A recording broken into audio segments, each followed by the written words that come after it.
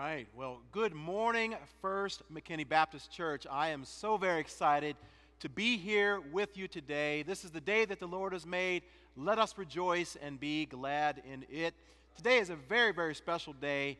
As Pastor Sam mentioned, my son turns 4 years old today, and my daughter is 5. And they're over in the children's ministry right now, being ministered to in their own way. And so just so very honored to be here and privileged. Thank you, Pastor Sam, for inviting me here. I consider it an honor to be able to stand here and share this pulpit. It's wonderful. I feel at home because I grew up in a Baptist church, and so all these hymns I know, I grew up singing them. My mother and my father, they also grew up Baptist. They were here in the previous service. And my mom, I could see her over there. She was just fitting right in. She was, oh, thank you, a church that still sings the hymns. So she was really having a good time. And so also would like to thank my beautiful wife who is here today and as always just a constant source of support for me and the ministry. And so just so honored to have her here as well. This morning, also once again, I'm reminded of the fact that I've really had an opportunity and an honor to teach many of your children as I served at McKinney Boyd for 10 years, teaching high school math, and so I've already seen some familiar faces since I've been here, and I look forward to hopefully seeing a few more after this service is over. So we've been in a series in Romans, and today we're going to be in Romans chapter 11, verses 25 through 36. And I have to say that initially, whenever I got this passage of Scripture assigned to me, I was like, oh man, 1 week off. Why couldn't I have come next week when I could preach on Romans 12?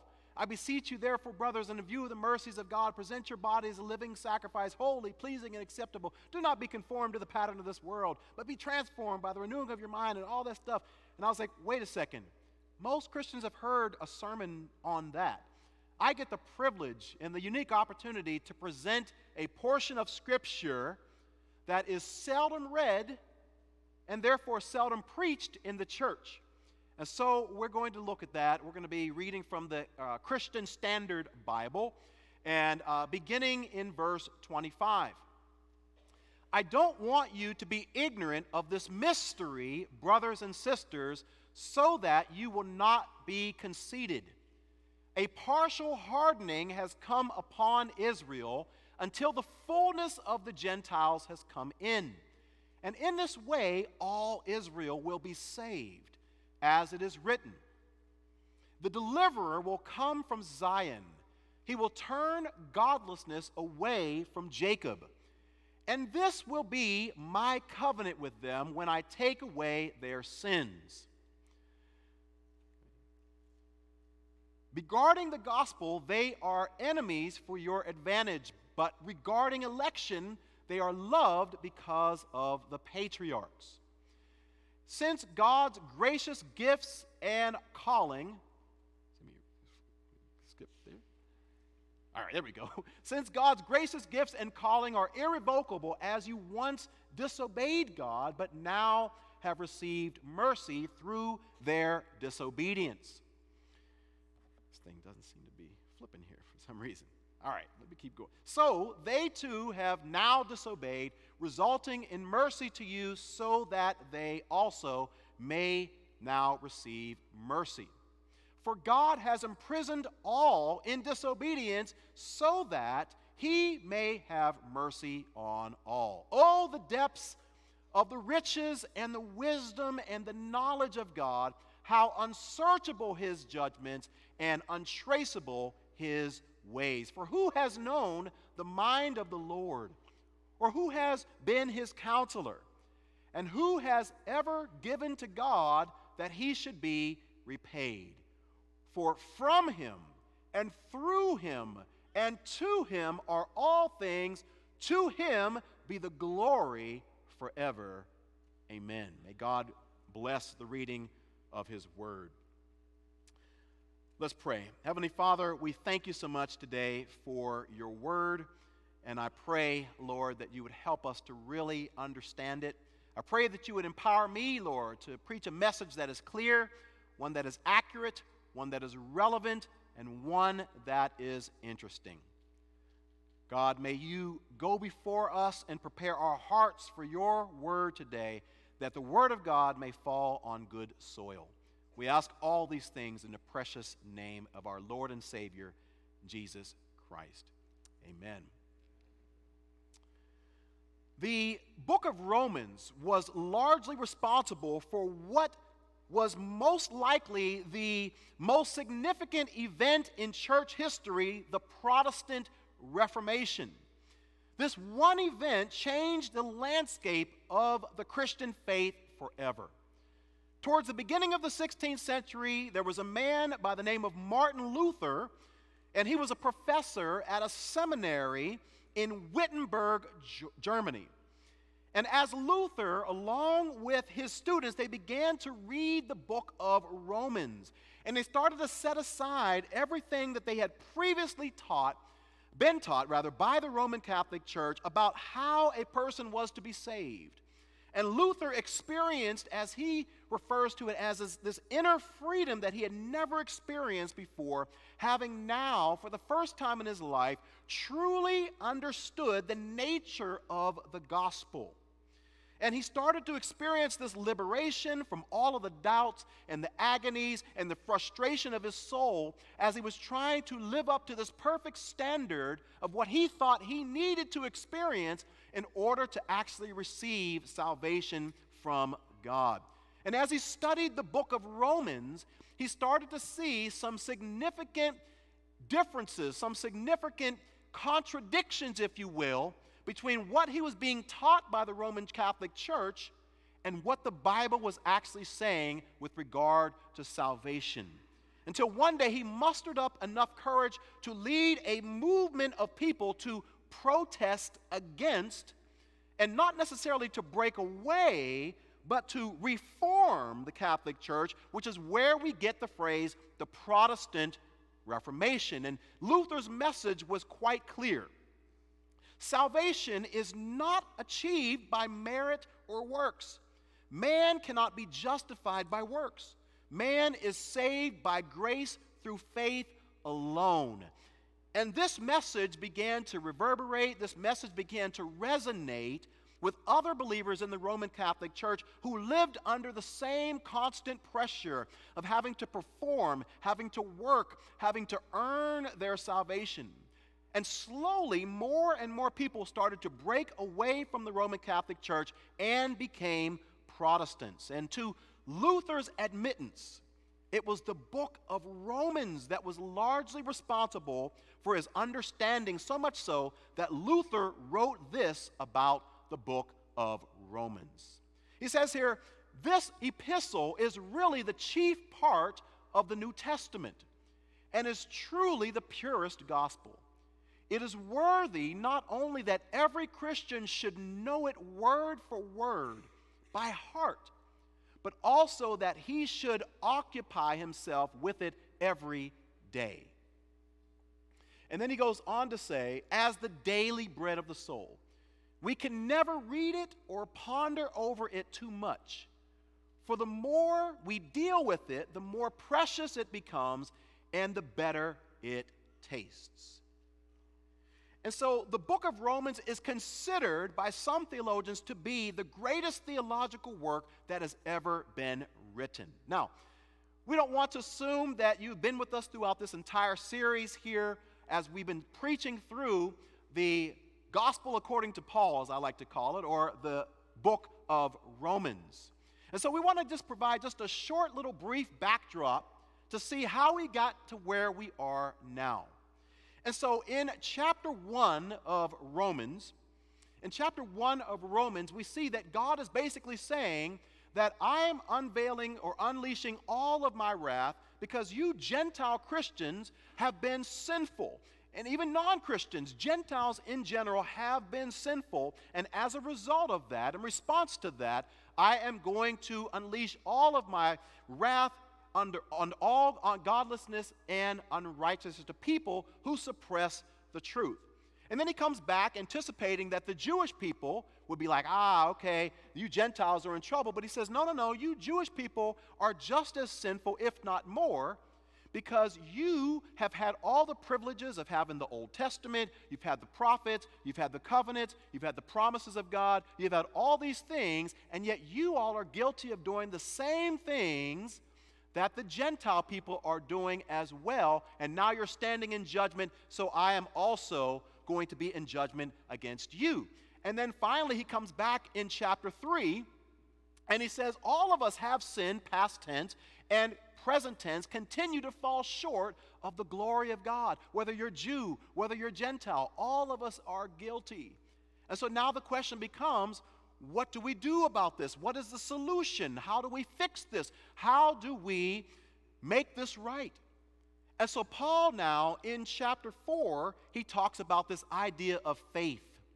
And what he does is that he points back to someone who actually lived before the Old Testament law was given for Moses, proving that it's never been about obeying the law and keeping the law and doing all these things in order to earn salvation. No. He says, I'm going to take you back to somebody who existed before the Old Testament law, whose name is Abraham. And he says, Abraham is the prototype of how you get saved. He says, Abraham believed in God, he exercised faith, and it was credited to his account as righteousness. But then what are we having faith in? And how does this whole salvation thing actually work? He comes back in chapter 5 and he says, listen, just as there was one trespass, there is condemnation for everyone. You say, well, that's not fair. I wasn't in the gospel. I wasn't in the garden, rather. I wasn't in the garden. So why should I have to pay the price for Adam's wrong decisions in the garden? He says, well, even though that's not fair, and even though we were not there, and the sin nature was passed down to us, in the same way, the good news is that through one righteous act, the second Adam, Jesus Christ, rectified or mended or made right what the first Adam did wrong. And so, in the same way, we were not on the cross. So even though we did not deserve the sinful nature passed down to us, we also do not deserve the grace and the mercy and the forgiveness that was accomplished by Jesus Christ through his one act. But now you say, okay, well, now that I'm saved and now I've placed my faith in Christ, what do I do with this? And Paul comes back and he says, well, you know what? I'll tell you what you don't do. Do not offer any parts of your body to sin as weapons for unrighteousness, but instead rather offer yourselves to God. And you say, well, okay, well, that should be not that difficult, but then there's this thing called the flesh. There's this thing called the sinful nature. And Paul says, you know what? Man, I would love to be able to offer myself to God. But he says, I do not do the good that I want to do, but I practice the evil that I do not want to do. And he finishes this chapter by saying, oh, wretched man that I am, who is going to rescue me from this body of death? And then he comes back in chapter 8 and he says, good news. God has not left you alone to figure this whole thing out. He's given you the power of the Holy Spirit to enable you to experience salvation. And so he says here, if you just put your minds on the things of the flesh, then you're going to live according to the flesh and you're going to experience spiritual death. But if you put your mind on the Spirit, you will have life. And then that brings us to this next section of the book of Romans, which is the section that you all been studying over the past few weeks, which is this 3-chapter section, chapters 9, 10, and 11. And so Paul anticipates that his audience is going to be asking the question, well, you've been talking all this stuff about salvation for the Gentiles, but what about us as Jews? What about us? Does God still have a plan for us as well? I mean, has God just kind of thrown us away and put us aside, or does God actually have a plan in place for us? And this is the backdrop to our text today. And so what I want to do is I want to provide an exposition for you, verse by verse, of Romans chapter 11, verses 25 through 36. But then we really need to ask and answer the question, what do I do with this? I mean, if you're like me, you might be reading the initial scripture at the beginning when I read it all, and you're thinking, how do I apply that to my life, and what in the world does all of that mean? So I want to highlight 4 things towards the end of this message that I think we can apply to our daily lives. Okay, so now let's jump in to verse 25. And notice it says here, I don't want you to be ignorant of this mystery, brothers and sisters. Now, when Paul wants his audience to truly understand something and to truly embrace it and to truly get it, he uses this phrase, I do not want you to be unaware. I do not want you to be ignorant of this. As a matter of fact, he used this phrase earlier in the book in Romans chapter 1. He says, now I don't want you to be unaware, brothers and sisters, that I often planned to come to you, but was prevented until now. He says, hey, I don't want you to think that I did not want to visit you. He says, but I've wanted to come to you. I still want to come to you, but I've been hindered from being able to come to you. And I want you to really understand that, and I want you to get that. And then also elsewhere in another book, in 1 Corinthians chapter 12, he says, now concerning spiritual gifts, brothers and sisters, I do not want you to be ignorant or unaware. If you know anything about the church at Corinth, it was a mess because they were misusing, misunderstanding, misappropriating the spiritual gifts. People were speaking in tongues. There was no interpretation. It was a mess. People thought that if they didn't speak in tongues, that they didn't have the Holy Spirit. And so Paul said, I don't want you to be unaware of these things. And he says, I truly want you to get it. Now, what does Paul want them to get?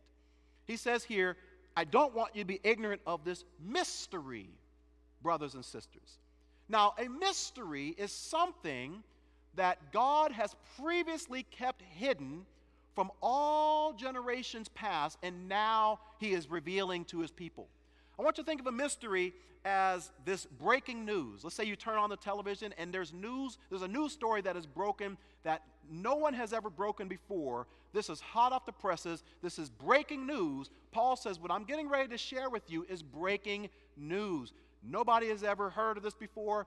God has not revealed it to Isaiah, Jeremiah, Ezekiel, Daniel. He says, I'm the first person that God has given the privilege and the honor of presenting this to you. And he's used this word mystery several times in his letters. One of the times that he uses it is in Ephesians chapter 3, and let's read about it. It says here, by reading this, you are able to understand my insight into the mystery of Christ. Now, what is this mystery? He says, well, this was not made known to people in other generations, just as I said, as it is now revealed to his holy apostles and prophets by the Spirit. What is this mystery? The Gentiles are co-heirs, members of the same body, and partners in the promise in Christ Jesus through the gospel. Wait, what? Wow. Like, no one could have ever predicted that in the Old Testament, that one day the Jews and the Gentiles would coexist in the same body, and that Gentiles would be co-heirs of the promise of God. If you ask an Old Testament Jewish person, they would say these people are uncircumcised, they're dogs, they're pagan, they're sinful. There's no way that they could be part of God's plan. And Paul is now coming back and saying, listen, that's the mystery that was hidden from all of the other people in these previous generations, and God is telling me now to reveal that to you. But that's not the only time that Paul uses this idea of a mystery. What about the rapture of the church? He says in 1 Corinthians 15, listen, I am telling you a mystery. We will not all fall asleep, but we will all be changed. In other words, Paul is saying not every single person who is alive is going to die. Some people are going to experience this transformation where we actually put on immortal bodies and imperishable bodies, and we are going to be raptured and caught up together to meet with Jesus in the clouds. He said that's a mystery. That's not something that has been shared before. Now, what is the mystery that he's going to share with the Roman church? Well, first, let's ask a question. Why is he sharing this mystery? Well, he says right here, so that you will not be conceited. Now, it's very, very important for us to keep these pronouns straight, because you have to understand when he says, so that you, he's referring primarily to Gentile Christians. Because the Roman church at this time was comprised primarily of Gentile or non-Jewish believers, with some Jewish believers sprinkled in. So he says, I don't want you Gentile Christians to get the big head.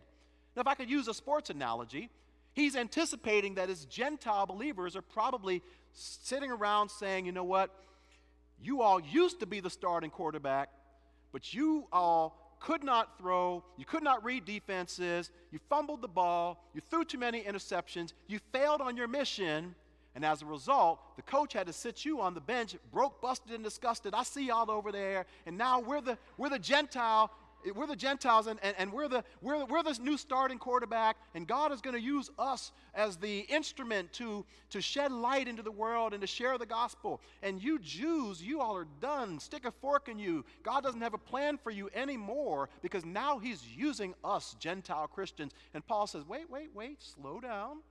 Slow down. I'm going to share a mystery with you, Roman church, so that you Gentile Christians don't get conceited. Now, what is this mystery? Well, he says here that a partial hardening has come upon Israel until the fullness of the Gentiles has come in. Now, what is this hardening that he's talking about? Well, the Greek word for hardening is actually the word porosis, from which we get words like osteoporosis. And it's this idea that, generally speaking, the Jewish people have a heart that is hardened towards the gospel.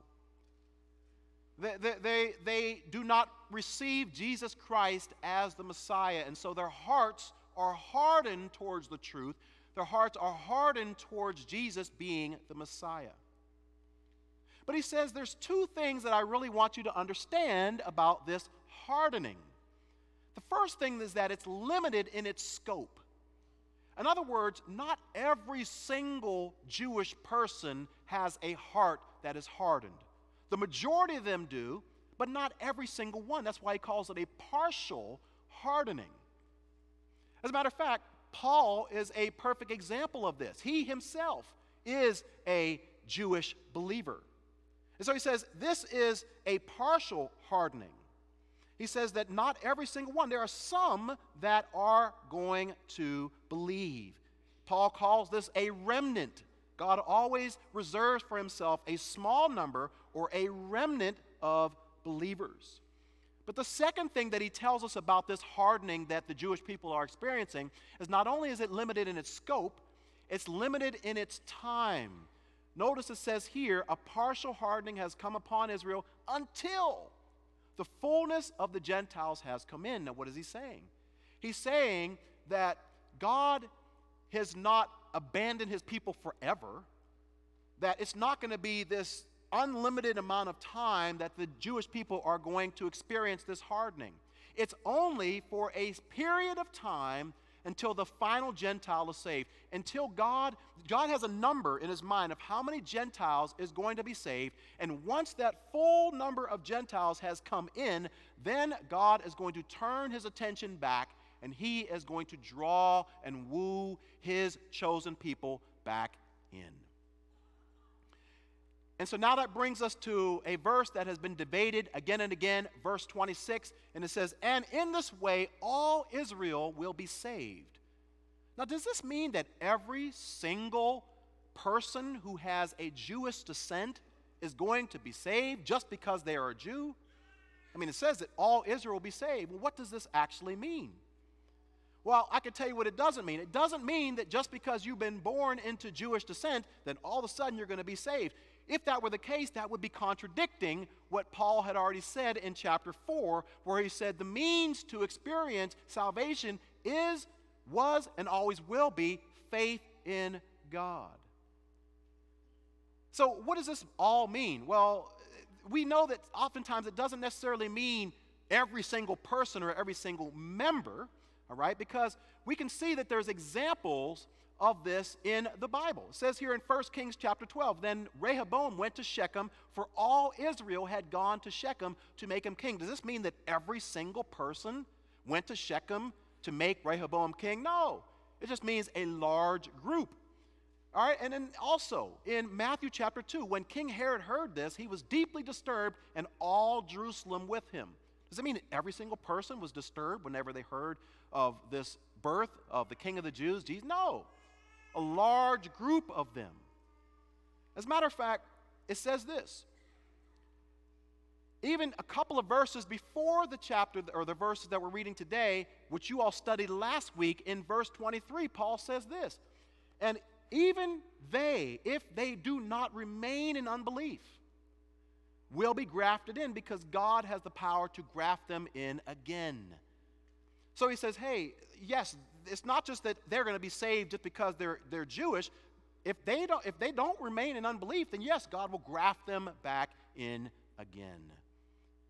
Now, Paul is getting ready to explain this further with a prophecy from Isaiah 59, verse 20. But before we get that, I really want to paint this picture and help us understand this by looking at a prophecy in Zechariah chapter 12. And it's a beautiful picture of the type of work that God is going to do on the hearts of his own people.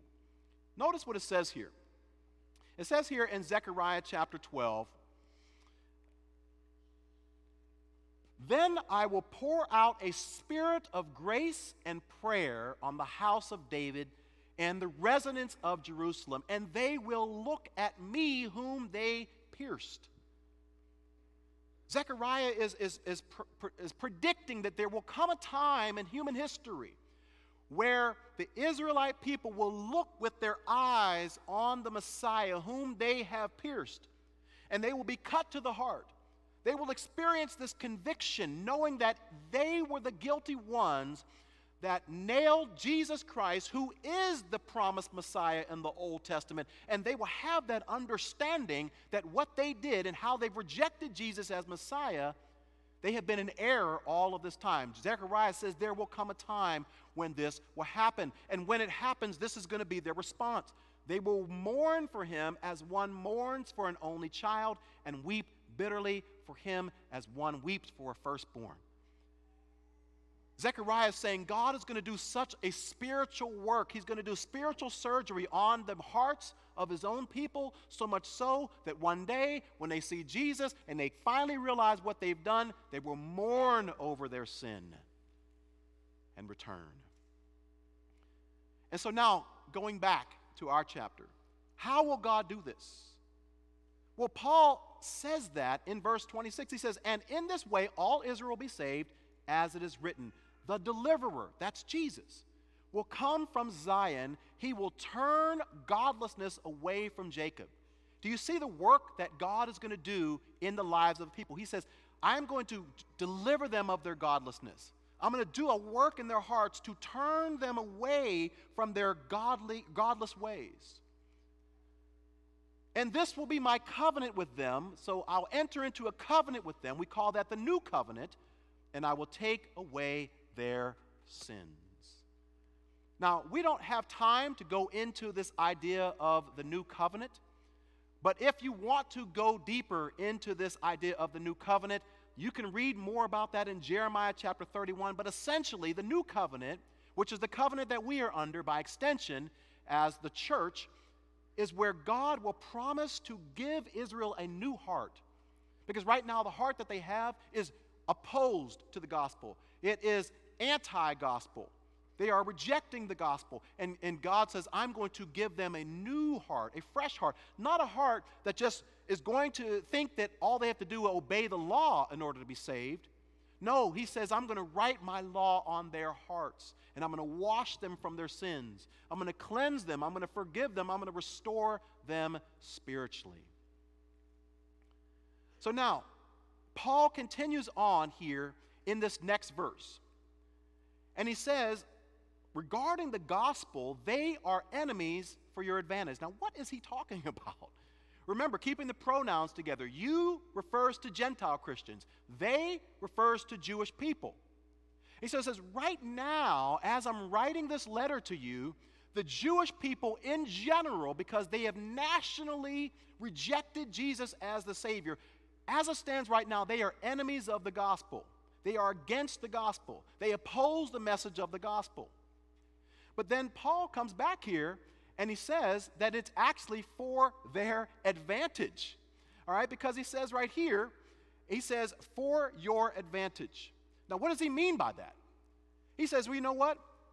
The fact that the Jewish people have rejected Jesus Christ as Savior has actually opened up the door for God to express his salvation and his mercy and save a mass number of Gentile people. So it's actually to your advantage, Gentile Christians, that these Jewish people are enemies of the gospel, because if they had not ever rejected God, then we would not have seen this mass this mass conversion, if you will, where the gospel is being sent to people all over the world, to nations, to Gentile nations, to countries. Missionaries are going over, and we're seeing Gentile people come to Christ in mass numbers. And then he says this.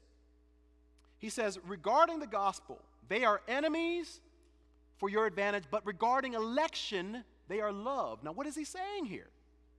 He's saying that, yes, from your vantage point, Gentile Christians, these Jewish people are enemies of the gospel. But from my vantage point, from God's vantage point, they are elect. They are chosen. They are my people, and I still love them. Why do I love them? Because of the patriarchs. And what is he saying? He's saying, because I made some promises to the fathers of the faith, Abraham, Isaac, and Jacob, the patriarchs, because I covenanted myself to them, I have to fulfill these covenants. They are my chosen people. Even if they reject me right now, even if they turn away, even if they have nothing to do with me, I am still in covenant with them. And what does he say about these covenants? He says that God's gracious gifts and callings are irrevocable. He says, I can't take it back. I have entered into not a bilateral, but a unilateral covenant, which basically says even if they do wrong, I want you to think of a unilateral covenant as guaranteed money in a sports contract. When they give an athlete a guaranteed money, they're saying, I don't care if you can't play. I don't care if you have one leg. I don't care if you do really bad. We are giving you this money, and we are committing ourselves to you, and it's not contingent upon what you do. And in the same way, God is saying that is the type of covenant that I've entered into. Now, what we see in these next couple of verses is literally 4 stages of all of human history broken down in just a couple of verses. Let's look at the first stage, Gentile disobedience. Notice it says here, as you, Gentile Christians, or Gentiles in general, once disobeyed God. So he says, hey, for the longest stage of human history has been Gentile disobedience. And so we see that's the first stage. But the second stage is Jewish disobedience. So he says here, so they, speaking of Jews, too have now disobeyed. How did they disobey? By rejecting Jesus Christ as the Messiah. And so this is stage number 2 in human history. What's stage number 3? Gentiles receive mercy. So in response to the Jews rejecting, the Gentiles then receive mercy. Notice it says here, so they too have now disobeyed, resulting in mercy to you, Gentile Christians. And then moving on to the stage number 4, which is a time in the future yet to come. The Jews will then receive mercy. So they too have now disobeyed, resulting in mercy to you, so that they also may now receive mercy. And so what is Paul's point overall? His point overall is that all of us are in desperate need of mercy, whether you are a Jew, whether you are a Gentile. We are all in desperate need of mercy. For God has imprisoned all in disobedience. Notice the phrase, so that, in order that, for the purpose of. God had a purpose so that no one could be in heaven and boast. God says, I'm wiping the slate clean to make sure that nobody in heaven is there because they think they are on their own merit. No, Jew and Gentile alike, you're all imprisoned in disobedience so that he may have mercy on all. And then Paul, as he reflects on maybe his own grace story of how God had changed him from being a church persecutor to now being a church planter. And maybe he reflects on all of the things that he is sharing with them in the first 11 chapters of Romans. And then maybe he's thinking about just the few verses that he wrote in this passage. And if you can just imagine that Paul becomes so overwhelmed with his emotions, so overwhelmed with his love for God that he breaks out into his own version of the Doxology. And Paul begins to sing, he begins to praise, and he says, "Oh, the depths of the riches and the wisdom and the knowledge of God, and how unsearchable his judgment and untraceable his ways." He says, you know what? You can't figure God out. You can't trace his ways. You can't search his judgments.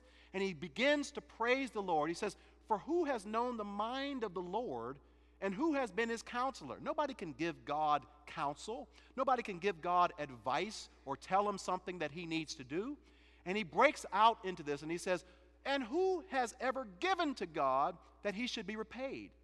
If everything belongs to God, how can I give God something and expect him to give me something back as if he needs to repay me when everything that we have belongs to him anyway?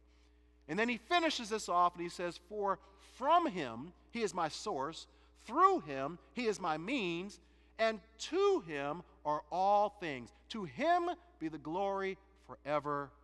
Amen." And so this now concludes this section of Romans. But the question that we really need to ask is, what do we do with this? How do we actually apply this to our lives as believers? And I can say to you that as I was preparing for this message, I must have looked at about 15 different commentaries to try to figure out what this passage meant.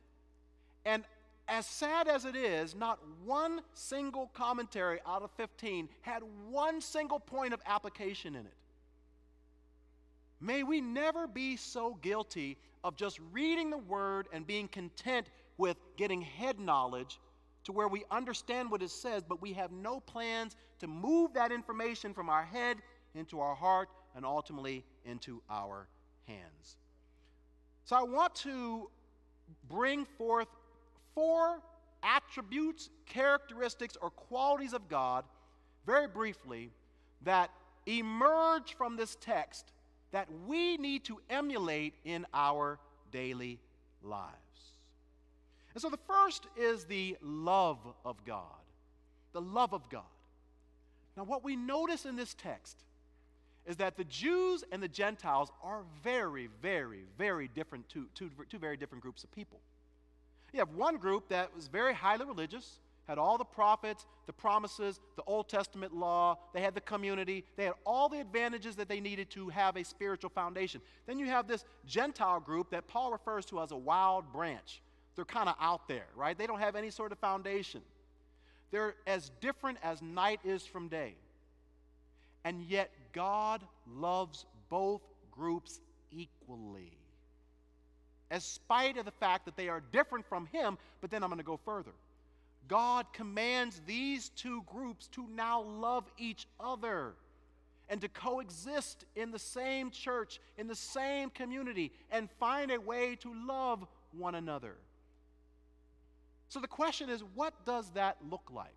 What does that look like for you and I to emulate the love of God to people who are different than us? Well, let's look at a few ways that people in our community might be different from us. Political views. It's easy for us, whenever you have a certain political view, to treat someone who maybe doesn't see things the same way I do, or maybe they didn't vote the same way that we did, and maybe we don't embrace them with a loving attitude or a loving tone.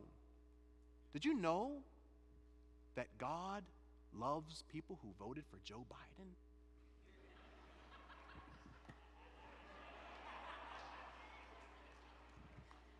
Equal opportunity. Hold on. Did you know that God also loves people who voted for Donald Trump? Yes. If God loves both of these people, we should also find a way to love them. Now, I don't mean embrace their beliefs. I'm not saying that we need to say, oh, okay, well, it's okay for you to believe this. It's okay. I'm now. No. But can I treat this person with love, respect, dignity, and treat them as an image bearer of God? You know, it's so sad to me when I look online, on social media and Facebook and different other platforms, and I see Christians, people who say they are a follower of God, and I see how they are responding, the comments, the criticism, the snide remarks, the abrasive tone that they're using towards people who may be Christian, but maybe they aren't. And they're setting this example. Oh, if that's how Christians are, why would I want to be a Christian? Because that's not loving. And, you have people that we have the hats, we've got the signs in our yards, we've got the bumper stickers, we've got all these things, and we're very, very vocal about our political views. But are we that vocal about Jesus? Do we have a hat that says Jesus 2024, right? Or do we have signs in our yard? Here's a good one. Do we express the same excitement in church as we do when we go to the rallies, right? And my point is that people believe different things. You don't have to embrace it, but we are called to love people in spite of their political differences. Here's another one, class differences. People who may look different than you, might smell different than you, maybe have a different educational background as you do. Maybe they split their verbs whenever they talk. Maybe their vocabulary isn't as vast as yours. Maybe they grew up in a different side of the city. But can I love them and treat them with respect, honor, and dignity as an image bearer of God, even though they might be in a different class? Here's another one, theological differences. Man, there's people right in the church who cannot find a way to love one another, and they break fellowship with other Christians because they don't believe the same. Oh, well, I believe that women should be pastors. Well, I don't believe that they should. Okay, well, you need to speak in tongues in order to be saved. Well, no, you don't. Or, hey, you can lose your salvation. No, you can't. Or baptism needs to be by immersion. Oh, you can be sprinkling. And we're arguing over all these things. And I'm not saying that we shouldn't just succumb to somebody else's position, but what I am saying is, really? Are we really willing to break fellowship with somebody over a theological issue just because they view things differently? Or can we find a way to come together on common ground and celebrate the things that we do see in common and agree to disagree and still love one another? That's the question. Here's another one. Relational differences. This will hit home for a lot of us who are married. All right? My wife and I are just about as different as night is from day. I mean, we could not be more different. And somehow it works. Praise God, all right? 7 years in, and somehow it works. But we are so very different. I'm an introvert. She's an extrovert. I'm a task-oriented person. I like to get things done. If I'm working, I don't want to be bothered. I got to check off everything, and I'm not really trying to have a lot of conversations. My wife, she's a relationship person, so she wants to talk while I'm trying to work. That's how she's wired, all right? I have to figure out how to love her, and she has to figure out how to love me. Why do you have to do all these tasks? I just want your time. So we have to figure out how to love one another. I'm a homebody. She likes to go out. For me, a vacation, a perfect vacation, let me see by show of hands. My perfect vacation is getting in an all-inclusive resort, laying by the beach for 5 days, having a drink or two, having people just bring me all the food that I want. I've got my book. I've got my podcast. I'm not going out. I'm not leaving the resort. I'm good. Thank you, all right? I saw one person back there with their hand up. Okay.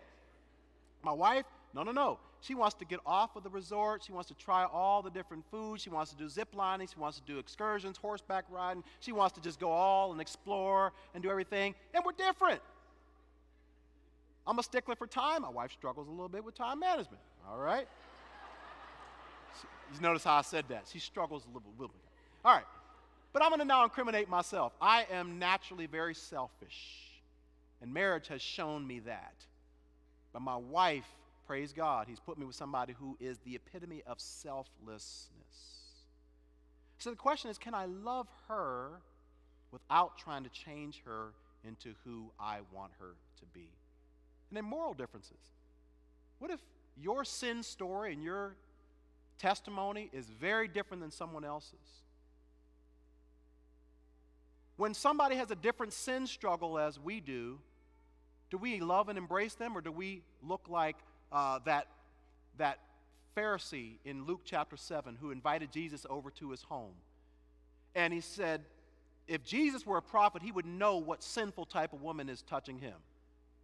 And so Jesus embraced this woman who was washing his feet with her tears and drying them with her hair? Or do we look at people with disdain like he did? So here's the first characteristic that I think we need to embrace as it relates to this text. Here's a second one. Not only the love of God that we see in this text, but the mercy of God. I want you to notice how many times in this passage the word mercy is said. It says here, so that, let me go back here. It says here, as you once disobeyed God, but now have received mercy through their disobedience, so they too have now disobeyed, resulting in mercy, number 2, to you. So that they also may now receive mercy, number 3, for God has imprisoned all in disobedience, so that he may have mercy on all. There's 3 words that we as believers need to embrace. The first is grace. Grace is when God gives us something that we don't deserve, like our salvation. We like that. Justice is when God gives us what we do deserve. We don't like that. We don't want that, all right? Because if that was the case, we'd all be gone. But then there's this third word, mercy. And mercy is when God doesn't give us what we do deserve. And that's the type of mercy that he's saying, I am giving it to Jews, to Gentiles, and basically to everyone. What does this mean for us in relationships? Sometimes when people sin against us, when they offend us, whenever they disappoint us, whenever they let us down, whenever they don't reach the expectation that we have, do we let them have it? Do we criticize them? Do we bring things up from the past? Do we just kind of just go all in on them? Or do we show mercy to them, and the same mercy that we would want somebody to share with us? I'm going to incriminate myself for just a moment. We just came back from New York City, and while we were there, my wife, we were staying at Airbnb, and she offered to wash some of my clothes. I said, okay, good, that's fine, thank you so much. So there was a couple of shirts that I had, and these shirts were already a little bit kind of small, so I was like, whatever you do, don't dry them, because I want you to kind of hang them air dry. I said, these 2 shirts right here, these are the ones. She said, okay, somehow or another, I don't know, somehow or another, she put one of those shirts in the washer and then just transferred right to the dryer, and sure enough, it was faded and it shrunk, and I don't know if I can wear it anymore, all right? And I'm not trying to be that guy with like the medium shirt and stuff like that. Like, I'm not trying to be that guy. So I don't even think I could wear it. And I tell you, everything in me wanted to just let her have it. And I'll say for about 15 seconds or so, I did. And she's probably sitting there thinking, no, it was longer than 15 seconds. It was longer than 15 seconds. I don't know what he's talking about, right? But everything in me wanted to. And then at some point, as I was saying that, some things, they're like, man, why did you do that? I should have did myself, blah, blah, blah. And then immediately the Lord said, mercy. Mercy. Give her mercy. The same mercy that you would want her to give you, which she always gives me whenever you offend or make a mistake. Mercy. Here's the third one. The integrity of God.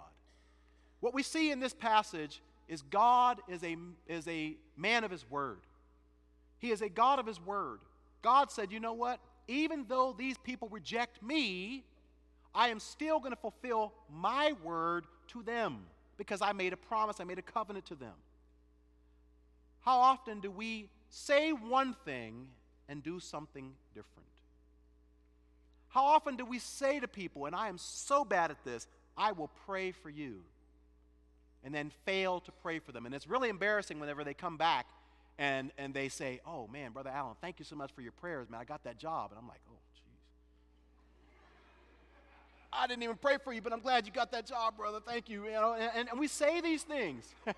I know somebody else can relate to that. We say these things, or we call somebody, we say, I'm going to call you back, and we don't call them back. Or I'm going to get with you next week, we'll get some lunch together, and we don't do that. And slowly we become men and women of not our word. And we can't be trusted. But God shows us in this passage that when he says something to Abraham, Isaac, and Jacob, he is going to fulfill that covenant. Here's the final one as we close, the sovereignty of God. And I think this is a good landing spot for us all today in this message. The first thing that we see about the sovereignty of God is that we can't understand God. It says here how unsearchable his judgments and untraceable his ways. Listen, I don't know what you're going through right now, whatever pain that you may be experiencing in your life, in your marriage, with your children, in your finances, in your business. It's easy sometimes for us to say, God, what are you doing? I can't figure out what you are doing because your ways are untraceable. I can't trace what you're doing. I can't really put the dots together. I love what the old people said. They said this: when you cannot trace God's hand, you can trust his heart. Maybe you don't know what God is doing in your life. Okay, but you can trust his heart for you. Not only can we not understand God, we can't advise him. For who has known the mind of the Lord, who has been his counselor? I can think of so many times in my life where I could have told you I know for sure what was the best thing for my life. And we think, man, I need to give God counsel. One of the things I love to do, I love to watch sports, and I watch sports all the time. And sometimes I'm the best sideline coach because I'm looking at the screen and I'm saying, he should have given him more playing time. They're running the wrong defense. They shouldn't have did that. They need to put this person in. They need to feature him. They need to double team him, whatever.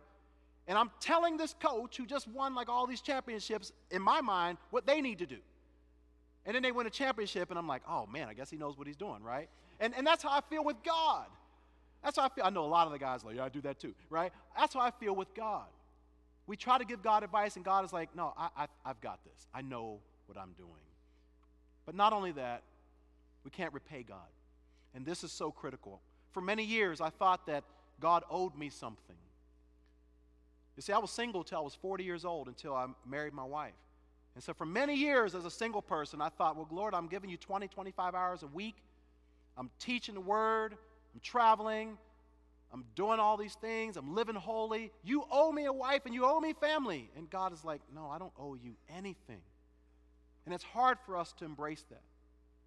See, he says, and who has ever given to God so that he should be repaid? That's a hard truth for us to understand, is that God doesn't really owe us anything. And so the final conclusion as we close this morning, Paul says this: for from him and through him and to him are all things. To him be the glory forever. Amen. He said that's the final conclusion of this passage. And as we close, this book of Romans is really broken up into two parts, like many of Paul's letters. The first half, he talks about the beliefs, and then he goes into the behaviors: creed, then conduct, doctrine, then duty. And so this brings this passage, this part of the book of Romans, to a close.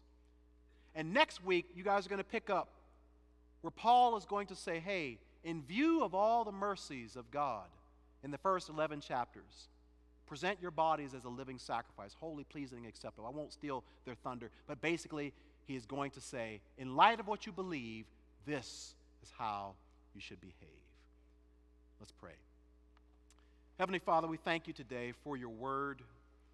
I thank you, Lord, that you've made it so clear for us that you love people even though they are very, very different from you. And you've called us to love people who are different than we are. And you have demonstrated that through calling us to live in community with people who are different, Jew and Gentile. Help us to love people who are so vastly different from us in so many ways. Help us to love our spouse in the same home whenever there are so many differences. Lord, help us to express your mercy when we want to give people peace of our mind and remind them of how they messed up. May we not give them what we know and what they know they deserve. Lord, help us to be men and women of our word, to emulate the integrity of God, that people around us will know that when Alan says this, he is going to follow through. And finally, God, help us to accept the sovereignty of God. When we can't trace your hand, we can trust your heart. It's in your Son, Jesus' name, we pray and give thanks. Amen. thank you for joining us today for Worship Online. If you're in our area, we want to invite you to come to physically connect to your local church. We would love to help you to live and love like Jesus alongside of others who are doing the same. If you're from outside of our area, can I challenge you to find a local church in your area that's going to preach the Bible and exalt Jesus? Smash the like button, subscribe, share with friends, and turn on notifications if you'd like to stay up to date with us. And thanks again for joining us.